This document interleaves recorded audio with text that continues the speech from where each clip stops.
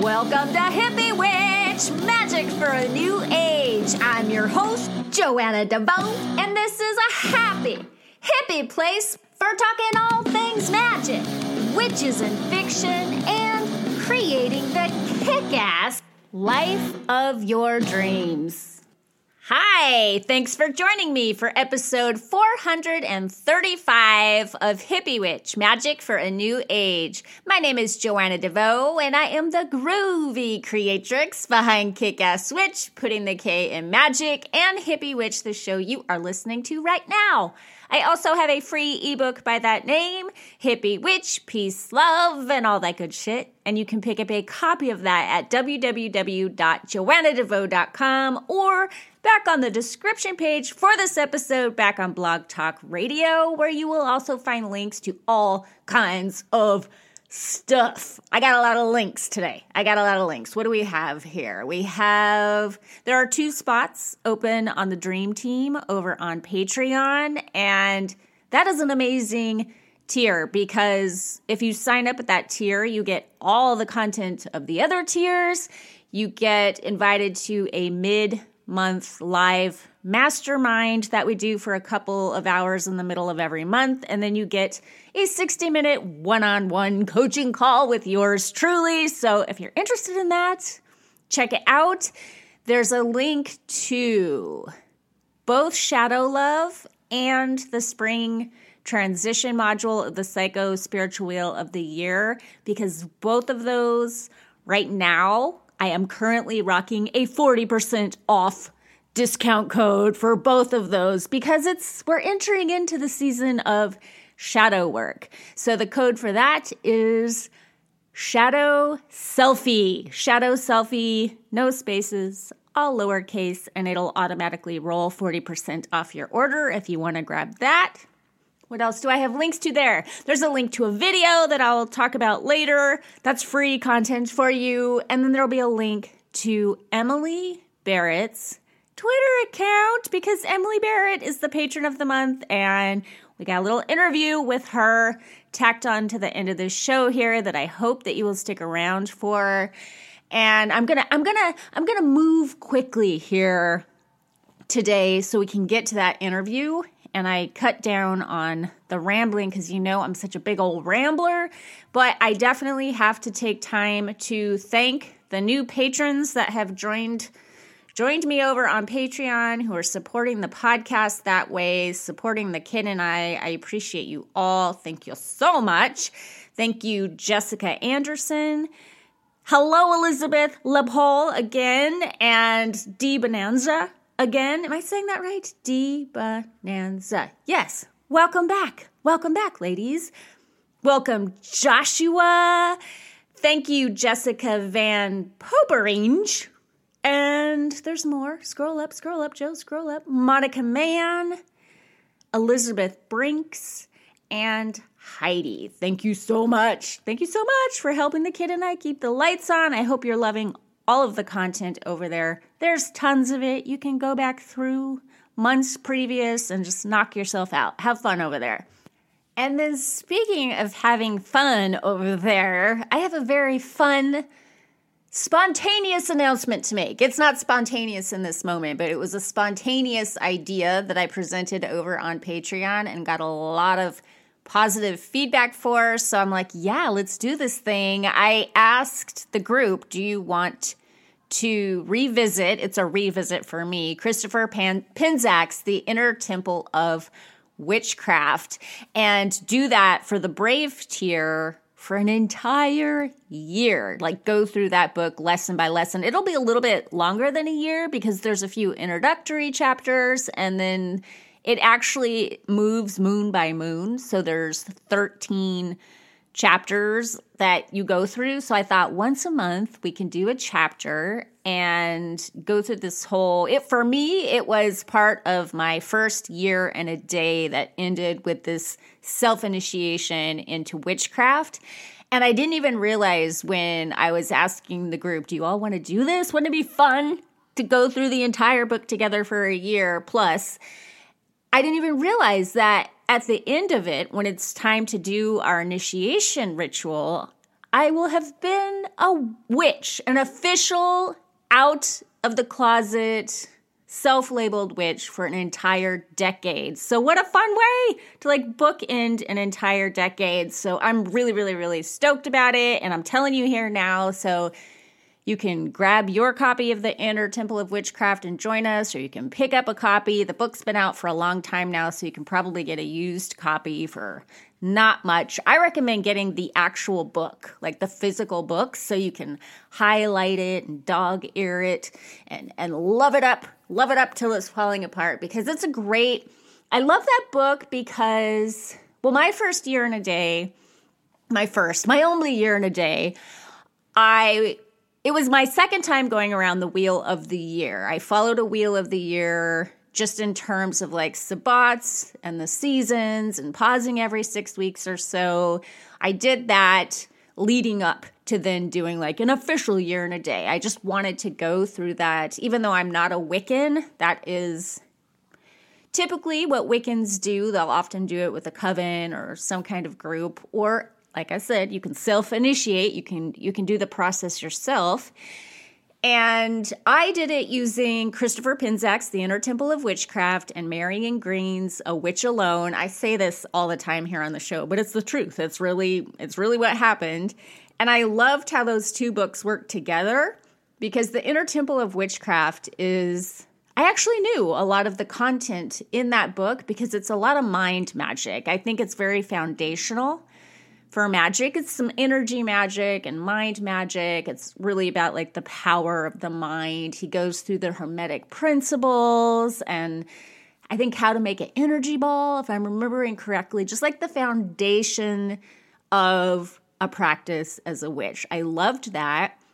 And the Marianne Green's book, and they're both, by the way, divided into 13 chapters, which is perfect because there are 13 moon cycles in a year, so it worked really well together. Marianne Green's book is more about nature and connecting with the environment and the land you live in and all of that. So I thought I was kind of getting the best of both worlds for that year and a day, and I have tons of affection for that period in my life. I busted out my old Book of Shadows once. I was like, I think we're going to do this. Yeah, let's do it. And my Book of Shadows is so cute. I had a lot of time on my hands that year, apparently, because I used a fine tip Sharpie. I used a collection of colored fine tip Sharpies to illustrate every Sabbat, every tarot reading, every herb I came across. This whole thing is illustrated. I illustrated the phases of the moon. It's so cool. I love going back through that now. So if you're thinking about doing the Inner Temple of Witchcraft as a journey with us all, as a group, I recommend at least getting yourself a journal. But if you've never made your own Book of Shadows, that might be fun to do too.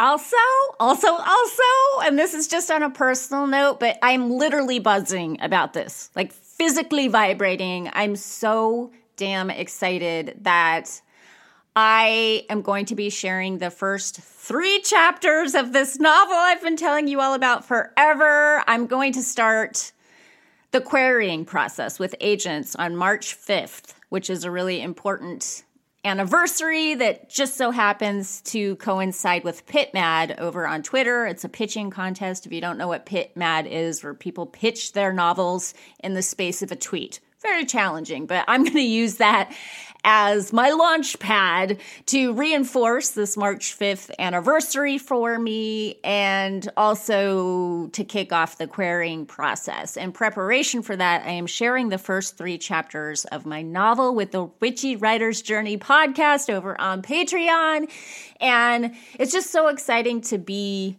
at this place. And what I would have to say to you all about that is, if you're working on a dream or a project, particularly a creative project, I think as frustrating as it can be and as much in a hurry as you may feel, it's really worth giving yourself as much time as you need to get it up to your own standards. You should be wildly crazily, madly in love with the thing before you offer it up to other people. And I don't know why this is just not obvious to me, but as a creative person, I've put tons of things out into the world that I felt like I could do better, but, I'm just like in such a hurry to share it. I just want to share it and then make another thing.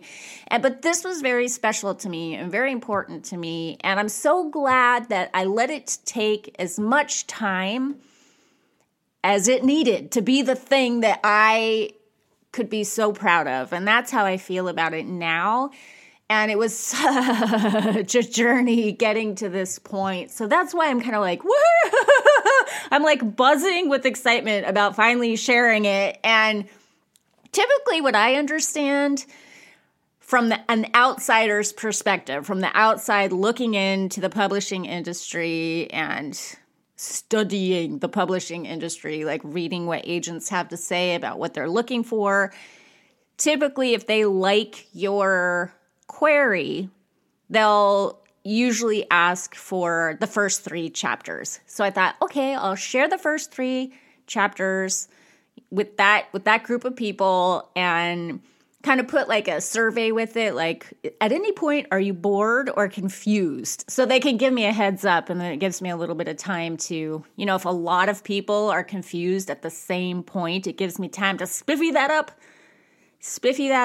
But come hell or high water, March 5th, it is on, people. It is on. Talk about creating the kick-ass life of your dreams.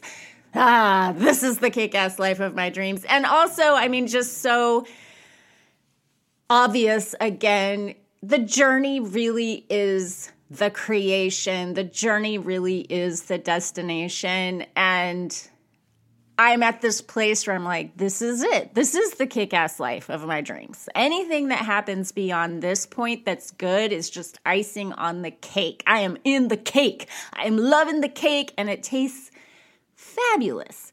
Fabulous. And I this is my year of groovy. My word of the year is groovy. And that's partly because I want to launch this second career. I want to keep doing Hippie Witch. I want to keep doing Kick-Ass Witch. I want to keep doing all of that. But then I want to launch a serious career in publishing. I want to find an agent. I want to find a publisher and kick off this process of hopefully publishing a 5-book fantasy series about, yes, witches. Are you shocked? Witches and tarot and Big Sur and all my favorite things. So the word groovy was like, don't freak out, don't stress out, don't turn into a type A maniac Joe. Be nice and easy about it. Enjoy the process. I think I'm going to want to remember this year forever, and I don't want to remember it as being a hot mess of stress. So it was groovy is the right word for me at this time, but it's funny too that I feel like I'm coming full circle with some things. Like I was talking about the inner temple of witchcraft. It's like I just realized after telling everybody like, yeah, let's do this, that like, oh my goodness, that's going to take me through a whole decade, this awesome book ending of the birth of Joanna the Witch. And then I took a year off of tarot, like tarot cards, because I wanted to explore the wisdom of the Oracle, this deck by Colette Baron Reed. I think I guess I just got sick of tarot. I had been working with the Rider-Waite-Smith system for a long time. I still have my beloved Tarot Illuminati deck, which is my favorite. Like that was always sitting next to my bedside there. It's just like a comforting thing because it's my favorite. And then in the kitchen, I have the Herbal Tarot, and I would occasionally pull cards from the Herbal Tarot when I was in the kitchen hanging out. But like my daily draw was Colette Baron Reed's The Wisdom of the Oracle. I think that's a fabulous deck. It's a really, really great deck. And I'm not typically an oracle person, but I definitely got a lot out of working with that book, specifically with that deck, I should say, but specifically the book that came with it. There's a lot of wisdom in that little book, and I found it really helpful. But then at the top of the year, I'm like, I need to go back to my Tarot Illuminati. I miss it. And what I found is at some point along the line, I had lost my Queen of Swords. You know how important Queen of Swords is to me, right? Queen of Swords and Athena are synonymous in my mind. My Queen of Swords card is my Athena card, and it is a really special totem for me. And so I was like, where's my Queen of Swords? And I went and counted out all the cards, and I realized 2 cards were missing, the Queen of Swords and the 10 of Cups. I know they're not lost. What they probably are is stuck in a book someplace. I probably either had some like Instagram photo session or posted something on Patreon with those cards in it, and then they ended up like tucked into a book, or I was doing some journal. They're somewhere around here. And there's a 99% chance they're tucked into a journal or a book. But I dug this house apart, trying to find specifically my Queen of Swords. But 10 of Cups, too, is a very important card. And I can't read with an incomplete deck. I have a whole other aside. I'm just going to tangent here. I said I wouldn't ramble, but I can't help it. That's what my brain does. I used to read with the Golden Tarot by Kat Black. It's a really gorgeous card with a Renaissance vibe, and the images are made out of collage. It's quite beautiful. It has the gold gilded edges that I love. I read with that deck for a long time, and then I had this thing where I wanted to work with Archangel Michael, and so I set it up in a window in my bedroom, and my bedroom is not properly insulated, and there's like a gap in the window that the card fell down between the wall, like in the crack of the window, between like this little hole in the wall and down underneath my house somewhere with the possums and the dirt and the uck and the muck and the mosquitoes. Like, it's gone. This was years ago, but it still to this day drives me bananas. I want to have like a shining moment, like, here's Johnny, and get the axe and like tear up the floorboards to find this missing card. And I've never read with that deck since, because you can't read with a deck with the missing card. It just doesn't feel right to me. So I had another moment like that, but with the Tarot Illuminati. And then I remembered that one of you fine people, when my first Tarot Illuminati deck was ruined with essential oils, and they all like stuck together and got ruined. Not all, but many of them. I was complaining about it here on the podcast, and one of you fine, wonderful, magical people wrote to me and said, I have that deck and you can have mine because I don't read with it. You sent me the deck. Thank you, thank you, thank you so much. I read with it all the time. I love it. It's my favorite. I remembered that deck, and so I went digging in this convertible altar that I have in the living room, and I dug out my old one because I didn't get rid of it. And I was like, please, please, please, please, please don't let the Queen of Swords and the 10 of Cups be the cards that got messed up and stuck together. And, it like ripped the art off when paper sticks together and you try to rip it apart, it'll rip the images off. I was hoping it wasn't either of those cards, and it wasn't. The Queen of Swords and the 10 of Cups were perfect. So I added them. I took them from one deck, added them to the other. It's all perfect and happy and good. And the reason I'm sharing this with you is because an exercise emerged that I thought you might find useful. This is something I've done before because I don't know. I guess I like order. I like things orderly. But in this moment when I did it, I laid out all the cards. This is when I was trying to figure out which card beside the Queen of Cups was missing. I didn't realize it was the 10 of Cups. So I laid all the cards out in order, suit by suit by suit by suit, the major arcana, and that's how it's like, oh, it's the 10 of Cups that's missing. But I found that in laying them out in order like that, it brought order to my mind. It was a bit like playing solitaire, like witchy solitaire. It was a very relaxing process. And I've done this in the past too. I don't know why. I like to lay out my tarot cards and see them all in order. And then, of course, you like give them a good shuffle before you're going to do a reading. But if you're a person who's feeling very scattered and chaotic, there's a lot of energy like flying around here in 2020, maybe that would be a cool exercise for you to try to bring some order to your mind.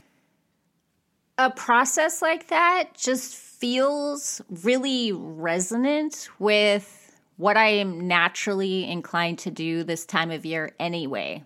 To do decluttering and to kind of take inventory on my life after the holidays, once the dark half of the year is lifting, and I'm like, holy crap, I'm seeing cobwebs and dust that I didn't know were there because I live in an old house. So during the dark half of the year, it's dark in the corners and out of sight, out of mind. And then the light starts returning and I'm like, hey now, maybe I should clean up there. And I think, we're all packing up the holiday decorations and things like that in January. There's a lot of accumulation that happens with presents. So it's just a time, when the light half of the year starts kicking in, that we all tend to lean toward spring cleaning, decluttering, space clearing. And that leads me to the video that I just posted. You can follow the link here if you haven't seen it yet over on YouTube. It's called, What If It Doesn't Spark Joy?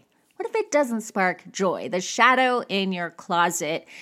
And it's about shadow work in conjunction with decluttering. To me, decluttering is just part of the shadow work process. They just go together to me perfectly.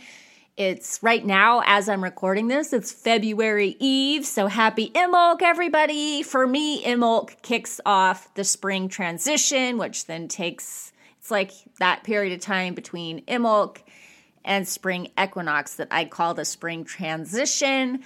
That's why I discounted Shadow Love and the spring transition module, because they both have to do with shadow work, because Imbolc happens right around the time that we're celebrating Groundhog Day. And that's all about seeing shadows and how much spring do we get this year. And so somehow all these things go together in my mind. And I've just been talking about shadow work and thinking about shadow work. And another interesting little bit of synchronicity that happened, a happy little accident, was I had just gotten done with an interview that I did for Abiola Abrams' podcast. I'll let you all know when that comes out. And I got up from behind my desk in my office and I looked down and there was this dark gray pattern on the floor with like footprints in it and weird shapes. And I was like, what is this? It had been really windy, like the wind was blowing through the air conditioning unit. So I thought, how did I not notice this before? And what the hell is this? So I busted out the vacuum cleaner and went to vacuum up what I thought was dust, like before I stepped on it and settled it into the carpet, and it didn't budge. It didn't come up off the carpet. And so I got down on my hands and knees like, what the hell is this? And I realized it was an old stain. This office used to be, we used to have a band, my ex-husband and I, in this house. We had a punk rock band called Obedient Waves, but also he had a recording studio that he ran out of this room that is now my office. And so bands would come in and out of here all the time with their heavy equipment, and mucho wine was spilled on the carpet.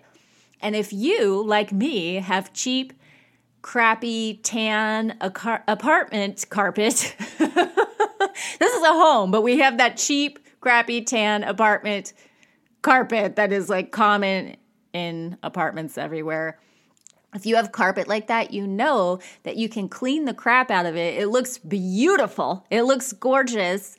And then a year later, 2 years later, 3 years later, the stains will rise back up to the surface.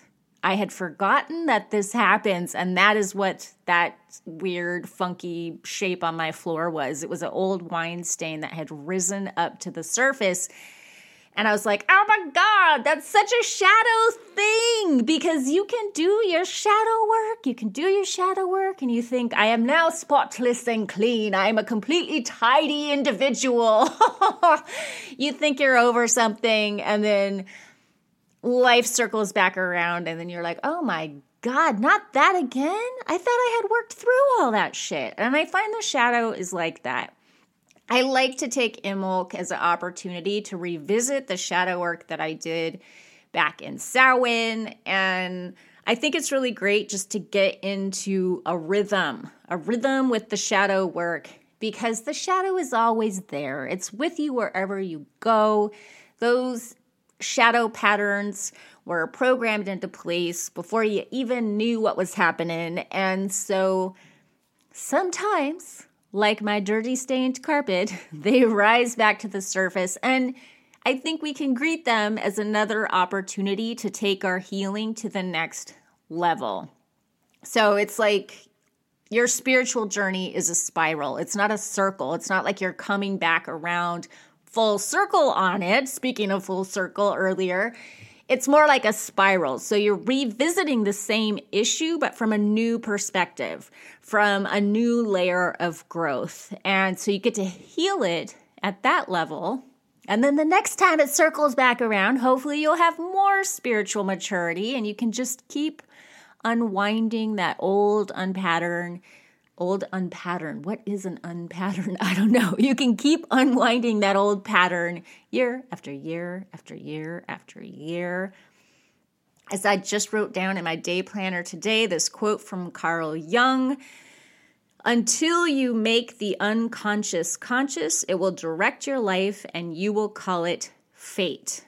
You will call it fate. Let us not call it fate. Let us call it an opportunity to take the reins of our life, like the king and queen of our own life, and actually like steer.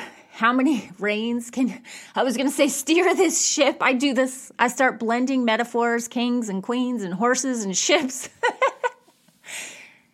Create the kick-ass life of your dreams like the witch you know yourself to be, friends. And now I guess I should just segue right into this interview with the lovely Emily Barrett. I love doing these Patron of the Month interviews. I absolutely want to keep reaching out to thought leaders in the realm of personal development and magic. I'm excited to bring more authors on the show, particularly authors of witchy fiction. But I have found I just love also bringing you all on the show and showing that we all have wisdom to share, and also just showing off how awesome this community is. I am regularly dumbfounded by the awesomeness I have surrounded myself by starting this podcast. It's incredible. It's incredible, the people that I've met. And so Emily is fun because she's at the very, very beginning of her journey as an author. She's still working on the first draft of her first novel. And I thought, perfect. I want to bring someone on the show who is creating the kick-ass life of their dreams and talk about where they are at in the process. We talk about some shadowy stuff and fear, things like that. But I think it's great to share the process at all levels. So here is the lovely Emily Barrett. Hi, Emily. Welcome to Hippie Witch. Hi, Joanna. How are you? Very good. I'm so excited to have you on the show. This is really fun. You have no idea. This is like dream come true for me. So I feel the same way. You're so present on Discord. I feel like you show up there a lot, and I get a chance to kind of talk with you behind the scenes, and we have a dream in common. Yes, we do. Yeah, we do. We also have a name in common. I have a fantasy dog that I do not own that I've always wanted to name Henry. And I just remember when I first was telling you that, you're like, my son's name is Henry. And I was like, not the same thing, but I think we have a similar affection for that name. Yes, I knew before I even knew I was having a boy. I hoped I was because I was pretty set on that name. So it worked out pretty good for me. Oh, you're such a great mom too. Oh, thank you. So let's tell people what you're trying to balance with motherhood and a day job and what that's all about for you. I am currently in the process of writing the first draft in a series that I hope to get published one day. So I'm not set on the name of the series, but I think it will be The Trials of Imperium. The first book will be called The Mimic. I love that name. I like that. I actually like the name of the series too, but The Mimic it sounds like something, doesn't it? It does. And it's so funny because originally the book was called Imperium and something just like kept wanting me to switch it. And then I switched it and I'm like, this just fits the story so much better. So it really worked out. And I'm glad that I revisited it so that I could come up with a name that kind of represents the story a little bit better. It's YA, right? Right. I might consider, I know there's a whole controversy with the new adult. It's kind of in the balance, I guess. I feel like there's just a lot of fluctuation in what makes a genre a genre. I feel like it changes and I can't keep up with any of it. Oh, I know. It's next to impossible. And then as far as young adult goes, you have to see what some people consider acceptable to put in a young adult series, others don't. And it's kind of, there's that controversy there where you're not sure what's appropriate and what's not. That's why the new adult is kind of coming up a little bit more because it's more meant for people closer to my age because I'm 24. So it's meant for like late teens and 20s.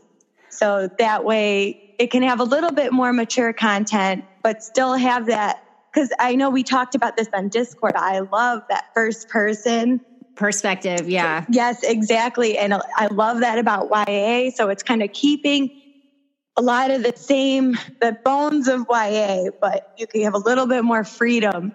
So I'm still undecided about the genre, but. I was just reading a piece. I feel like it was in Publishers Weekly, maybe. It was Tomi Adeyemi. She has the sequel out now to Children of Blood and Bone. And whoever was interviewing her asked about the content of her next book. It's so violent and it's so graphic and people are going through really heavy things. And does she think that's appropriate for YA? And she made a really good point. She said, well, these kids are growing up with the internet. They know what trauma is. They see the wars that are going on. They see that Australia is burning. And so I do think it's appropriate because they're already steeped in that. And at least fiction now can give them a healthy, safe arena to talk about the issues that are already being imposed on them by the internet. And I thought, oh, well, that's a good answer. That is such a great point. I actually have that book sitting in my car right now. The sequel, I'm that's on my next to read because I just finished the Iron Flower, the second book in the Black Witch Chronicles. Oh, yeah. But, I loved it. But that is such a good point because I think that thinking back to things that I went through and experienced at, 15, 16, 17, I don't think that there could have been a single thing in a book, especially YA, that I read that really would influence me one way or another. And sometimes I think we really don't give our teens enough credit and how resilient they are, especially, kids nowadays are so involved in politics. They're so caught up on current events. And to me, when I was younger and I read something in a book that really resonated with me and something that I was experiencing at the time, whether some might call it age appropriate or not, that would make me gravitate towards a series or a book that much more. If you even think about Lori Halsey Anderson, she's a very common YA author, and she wrote Speak. And, it's a trigger warning, but it's a book about rape, and it's for teenagers. And it's terrible, to read. It's heartbreaking, but I also think that it's almost necessary in a way. Oh my gosh, it's so many teenagers go through that. It's the whole issue of representation. Seeing yourself reflected in fiction is really important, especially if you're going through something so harrowing. Yeah, exactly. I think that it almost can act as, I don't want to say a listening ear, but that sense of solidarity, because sometimes they can't talk to their parents about something they're going through, or their teachers or their friends. And myself especially, I used fiction as an escape, or, reading as an escape for basically my entire childhood. And I think that is so true for so many people who grew up loving books. And I think it would almost be doing a disservice if, not censoring something, but to stay away from certain subjects when you're writing something for teenagers seems counterproductive, when life doesn't, they won't differentiate between if it's a teenager or an adult experiencing something. Life just happens to people. So, I mean, of course, you're responsible for your own life and everything, but there are things that are out of our control. And if a fiction book can help prepare somebody later down the road, or help them come to terms with something that already happened, I think that's a beautiful thing. Absolutely. So The Mimic, are you saying that there's sensitive material in there, or that this is just something that's currently on your mind? Well, it's very much on my mind right now. But I mean, my main character smokes cigarettes, not throughout the entire book, because she ends up giving it up. But I really liked that character flaw. And that was something that I was sort of worried about when I was writing it, because, if I'm writing this for teenagers, I don't want to glorify smoking. And she also drinks. So, but I'd like to try and tackle this subject in the most tactful way possible. And I think that it really does add to the story. So I guess that's probably where my viewpoint on it has come, because I mean, any teenager, you can't tell me you didn't get offered a cigarette or a drink, or, at 16 or 17. So, and you probably tried it too. Exactly. So I think that it's easier to relate to somebody that is not perfect. And a lot of the time, and this is in no way bashing YA books at all, but I see a lot of a similar main character in certain books, where it's like the female main character is more timid, really good at school, focused on school, academic. Normally, they don't have any experience with boys, and definitely a popular trope for sure. Exactly. And sometimes it's like, well, what about, the girls who struggle in school, or boys that struggle in school, or their relationship with their parents wasn't great, or things like that. And I think it's really important to be inclusive when it comes to writing, but come from an authentic place. Yes, I was a lost child in high school, and I definitely would have loved to have an author writing from my perspective, because it's a lonely place to be, because a lot of times if you're a person like that, if you're like the party kid, or you're the fuck up, whatever it is, you have a really tough armor, like an exterior that is actually isolating. People think that you're very cool, or you're trying to make people think that you're very cool, and then inside you're kind of suffering. So to have a book that you can hide away in your room and see yourself reflected in it, I think is empowering.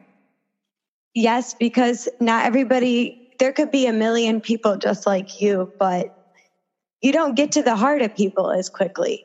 And somebody could be just like you and you don't even know it. So, and teenagers are not, and I'm speaking from experience because I was one not that long ago. I felt this way. I don't know that I would have reiterated all of those feelings that I kept inside to my friends and family, like you had said.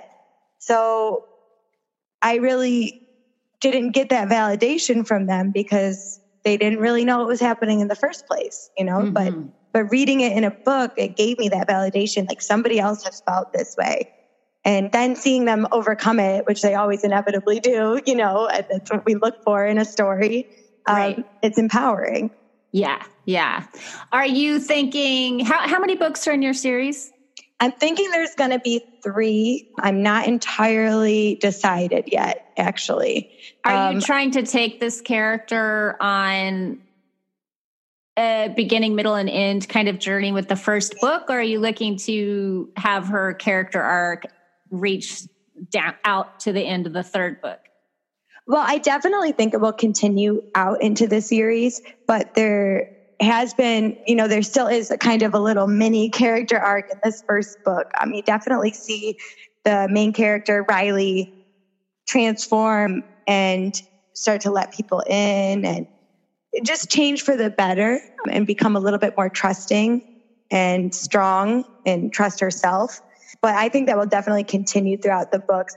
I can't say that I think the first book, I know that you had talked about this before with your series. I want, for publishing reasons, I would like my first book to be able to stand alone, but I don't want to give everything away. And there's so much more that I have left to say, and I'm almost done with my draft. So I don't know how well I'll be able to do that. And I'm just hoping my story is good enough that whoever reads it will want to read more. So.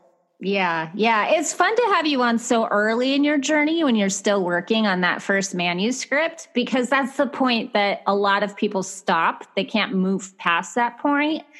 So it's just interesting to hear the perspective of someone there. And the reason I wanted to have you on is just because I have a sense from knowing you behind the scenes that you mean business, that you're going to see this thing through. I love that you express fear too. Like, I don't know what I'm doing at this chapter. I'm freaking out, but you keep moving forward. And you hopped on Twitter with so much intention. You're like, I am the author of The Mimic. And then you tapped right into that community in such a interesting way. Like, people responded to you very quickly. You were using the hashtags. But people were finding you through the hashtags. And I thought, okay, yeah, like she's actually going to go through with this. Twitter has been monumental in my journey because I don't know. I mean, other than you, I don't know any other writers. So I didn't know if what I was feeling was even normal, if it was normal to be this late in the game and have so many questions, to be so close to finishing this first draft, trying to get this manuscript done and still being unsure. And I think that uncertainty kept me from starting this book a long time ago. I don't know if it would have been this exact book, but as long as I can remember, I had that feeling of, what if I could be an author? But I would tell myself, but why me? What makes me think that I could do it? And then I think, but why not me? Absolutely. I've read books my whole life. I write. I'd hope that I could do it. So. And you have a story that you want to tell. Very much so. Well, what was the catalyst for that? Like, do you remember there being like a moment where you just gave yourself permission? Do you have a start date in your mind, or just kind of like a moment where you're like, I think I'm actually going to go for this dream? I do. And it's kind of strange how it happened. So this first draft originated as 2 paragraphs saved in my Google Docs, describing my opening scene for a story that I had no idea I had no idea what story I was even writing. I had a character and I felt compelled to write it, and I did. And then it sat there for probably a year. And I don't want to talk poorly about anybody, but I had a friend, a dear friend of mine for a long time.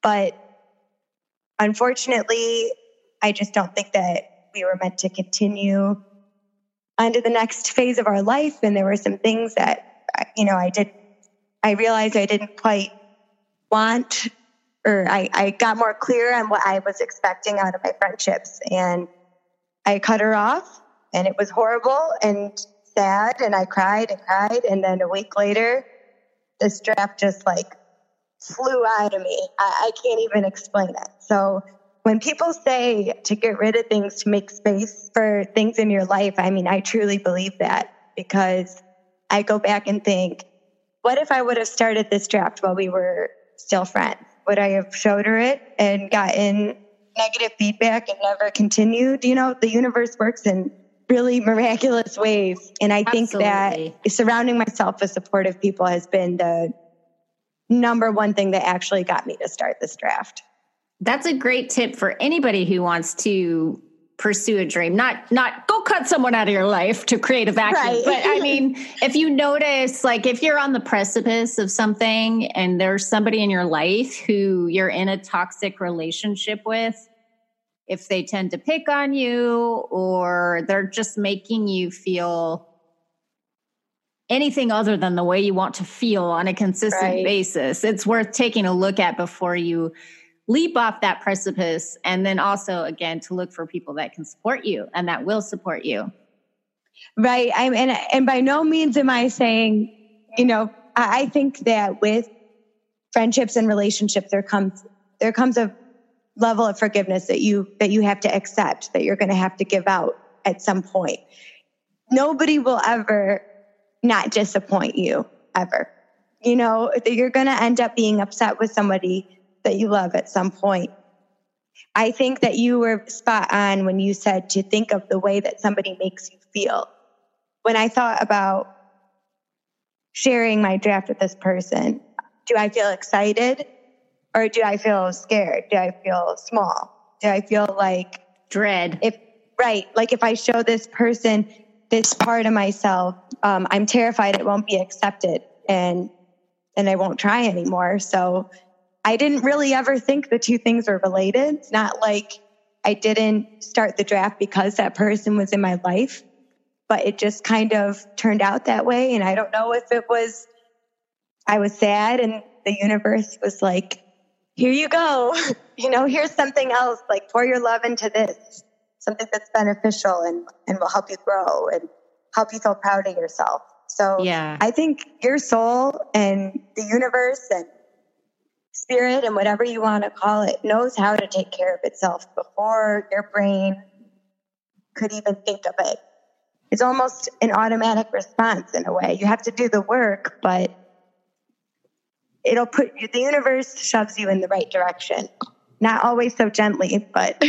Yeah. I love the way you put it, that like your soul, it knows what it's doing before your brain has time to catch up. Totally. And the biggest thing, and I want to say this for anybody considering, I mean, I'm by no means an expert, but anybody considering creating anything and they're scared, starting was the absolute hardest part for me. To see my draft go from 1,000 words to like, you know, tens of thousands of words, like that is the most empowering thing. And to look and know that I made that, this is all mine. And if I would have been too scared of failure to ever start, that wouldn't even exist. I'd still be feeling like there's something else out there that I'm not quite grasping yet. Because that's how it's felt. You know, for a few years, I was like, there's something that I need to be doing and I don't know what it is. And it was frustrating. And then like I started writing this draft and it almost felt, you know, divinely guided in a way. Yeah. Isn't it nice when you're a mom and you're a young mom? I mean, you have a young child, I guess is what I want to say. Isn't it nice when you have something that's literally just yours, when you are so busy taking care of someone else? It's just so great to have your own thing that's really just about you and your creativity. And it's not about like fetching someone a bowl of Cheerios. Yes. And I think I will scream this to mothers until my face turns blue because I believe it so deeply. You have to have, when you are a mom, you are giving so much of yourself and it is totally worth it, but that doesn't mean it's not hard. And when you give things away, you have to fill yourself back up with those things that make you happy, not as a mother, but happy as a person and as a woman or a man, if you're a man, you know, but just finding those things that make your heart sing, that give you that feeling of excitement and like I could stay up until 3 a.m. writing this if I wanted to. I think as we get older, it's really hard to find those things that kind of light you up. And when you do, like, you have to hang on to it for dear life. Yeah. Yeah. It's a sign. If it's lighting you up like that, to me, that is a neon red sign pointing like, here, this is for you. Take it. Yes. And the universe, it's so funny how it's helped me along the way so much. Like, one example that I could think of is when I first started writing the draft, I was probably maybe 10 chapters in. So I'm 51 chapters in now, if that gives any indication. 51, 5-1. Yes. Holy shorter. But yeah. So I signed up for this writing conference, and then I started battling with myself. Like, do I want to go? Do I even want to do this? Am I even at the point now that I could even think about going to a conference and talking to other writers? What if they're all more experienced? And I remember telling Brandon, my fiance, the night before, I'm like, I don't think I'm going to do this. I don't think I'm ready. This brings up a lot of fear for me. And the next day I got an email saying that I was 1 in 4 people out of like the couple hundred that attended that won a free editing consultation with one of the editors that they had on staff. And it was like the day after I was like, I'm not doing this. And then it was like, don't give up. And I went, and it was fabulous. And that was like one of the catalysts, that set me, like, I could really do this. I talked to an editor that is a professional in this field, and she didn't laugh and I didn't leave in tears. So it couldn't have, like, you think of worst case scenarios. I always hear people say, or, you think of the what ifs. What if this draft isn't good? What if I fail? What if nobody likes this? But then I'm training myself to say, what if people love it? What if I get published? What if this is my life's purpose? Switching the script on myself. Absolutely. And it truly can be as simple too as like, what if this changes me for the better? What if this gives me more confidence? What if this makes me feel more empowered to write the next one or start whatever the next project is going to be? There's so many what ifs that you can kind of get on that roll of positive momentum and keep yourself going.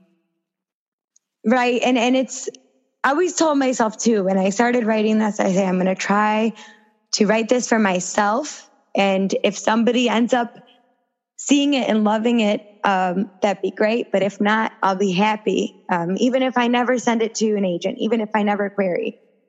But now which you totally will, because there's this lady named Joanna DeVoe that's going to have her foot on your butt, and she's going to be like, go, Emily, go.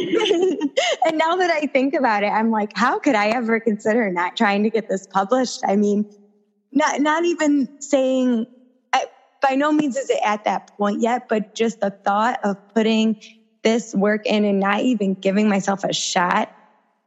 Yeah.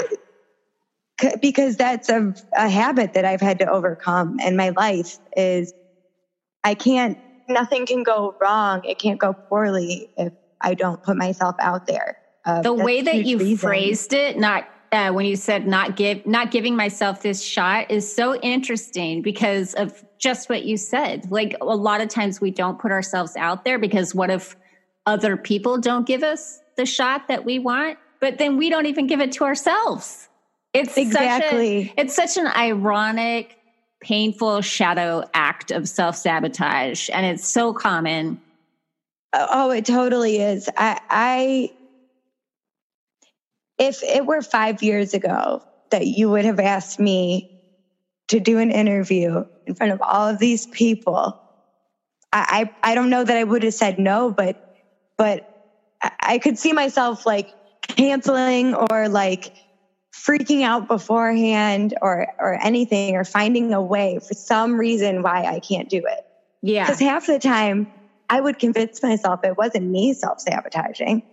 It's not my 100%. Right. It's not my fault I didn't write this draft. I need to read more books for a couple more years, and so that I can know more, see all different styles, and then I'll write the draft. It's not me keeping me from doing it. That's the kind of mentality that I had for a long time. I mean, I didn't get my license until I was 21. I'm only 24 now.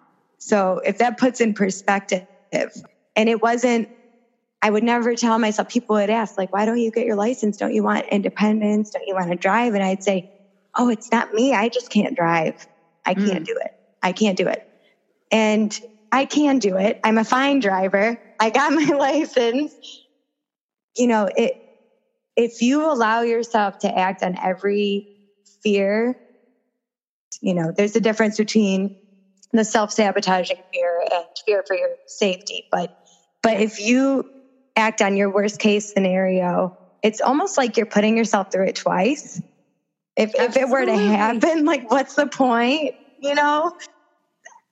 Yeah. And you know what's kind of fun to think about too is you're breaking the seal here in the most like gentle, on the most goofy, friendly podcast. Thank goodness. So that when your book is published, and then you get to go around talking about your book, hopefully on podcasts, you already have an interview under your belt. Oh, that is the dream. It's so funny because first of all, I have to give a shout out to everybody on Discord because my goodness, I love those people.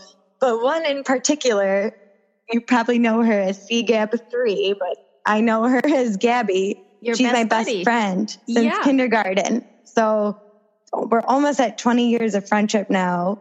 But I was talking to her and I was telling her how nervous I was. And she's like, Emily, you have never had a problem talking to people. Like, why are you doing this? So, and it kind of put in perspective, like, why am I, sometimes when I say you have to surround yourself with those people, like you need those people that see you so truly for who you are, that like they see you fully more than you even do sometimes. Mm-hmm.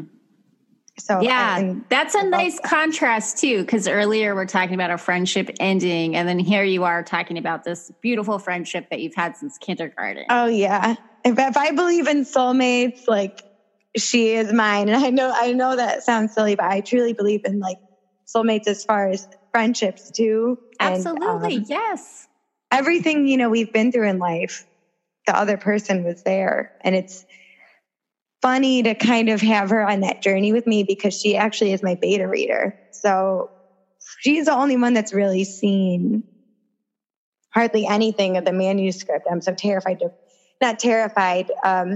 hesitant, I should say, to put it out there quite yet, even for other beta readers. But she's the one that I would trust to see it, where it's like, it could be a complete joke and I wouldn't feel self-conscious. And she's honest with me. So I'm very lucky to have her.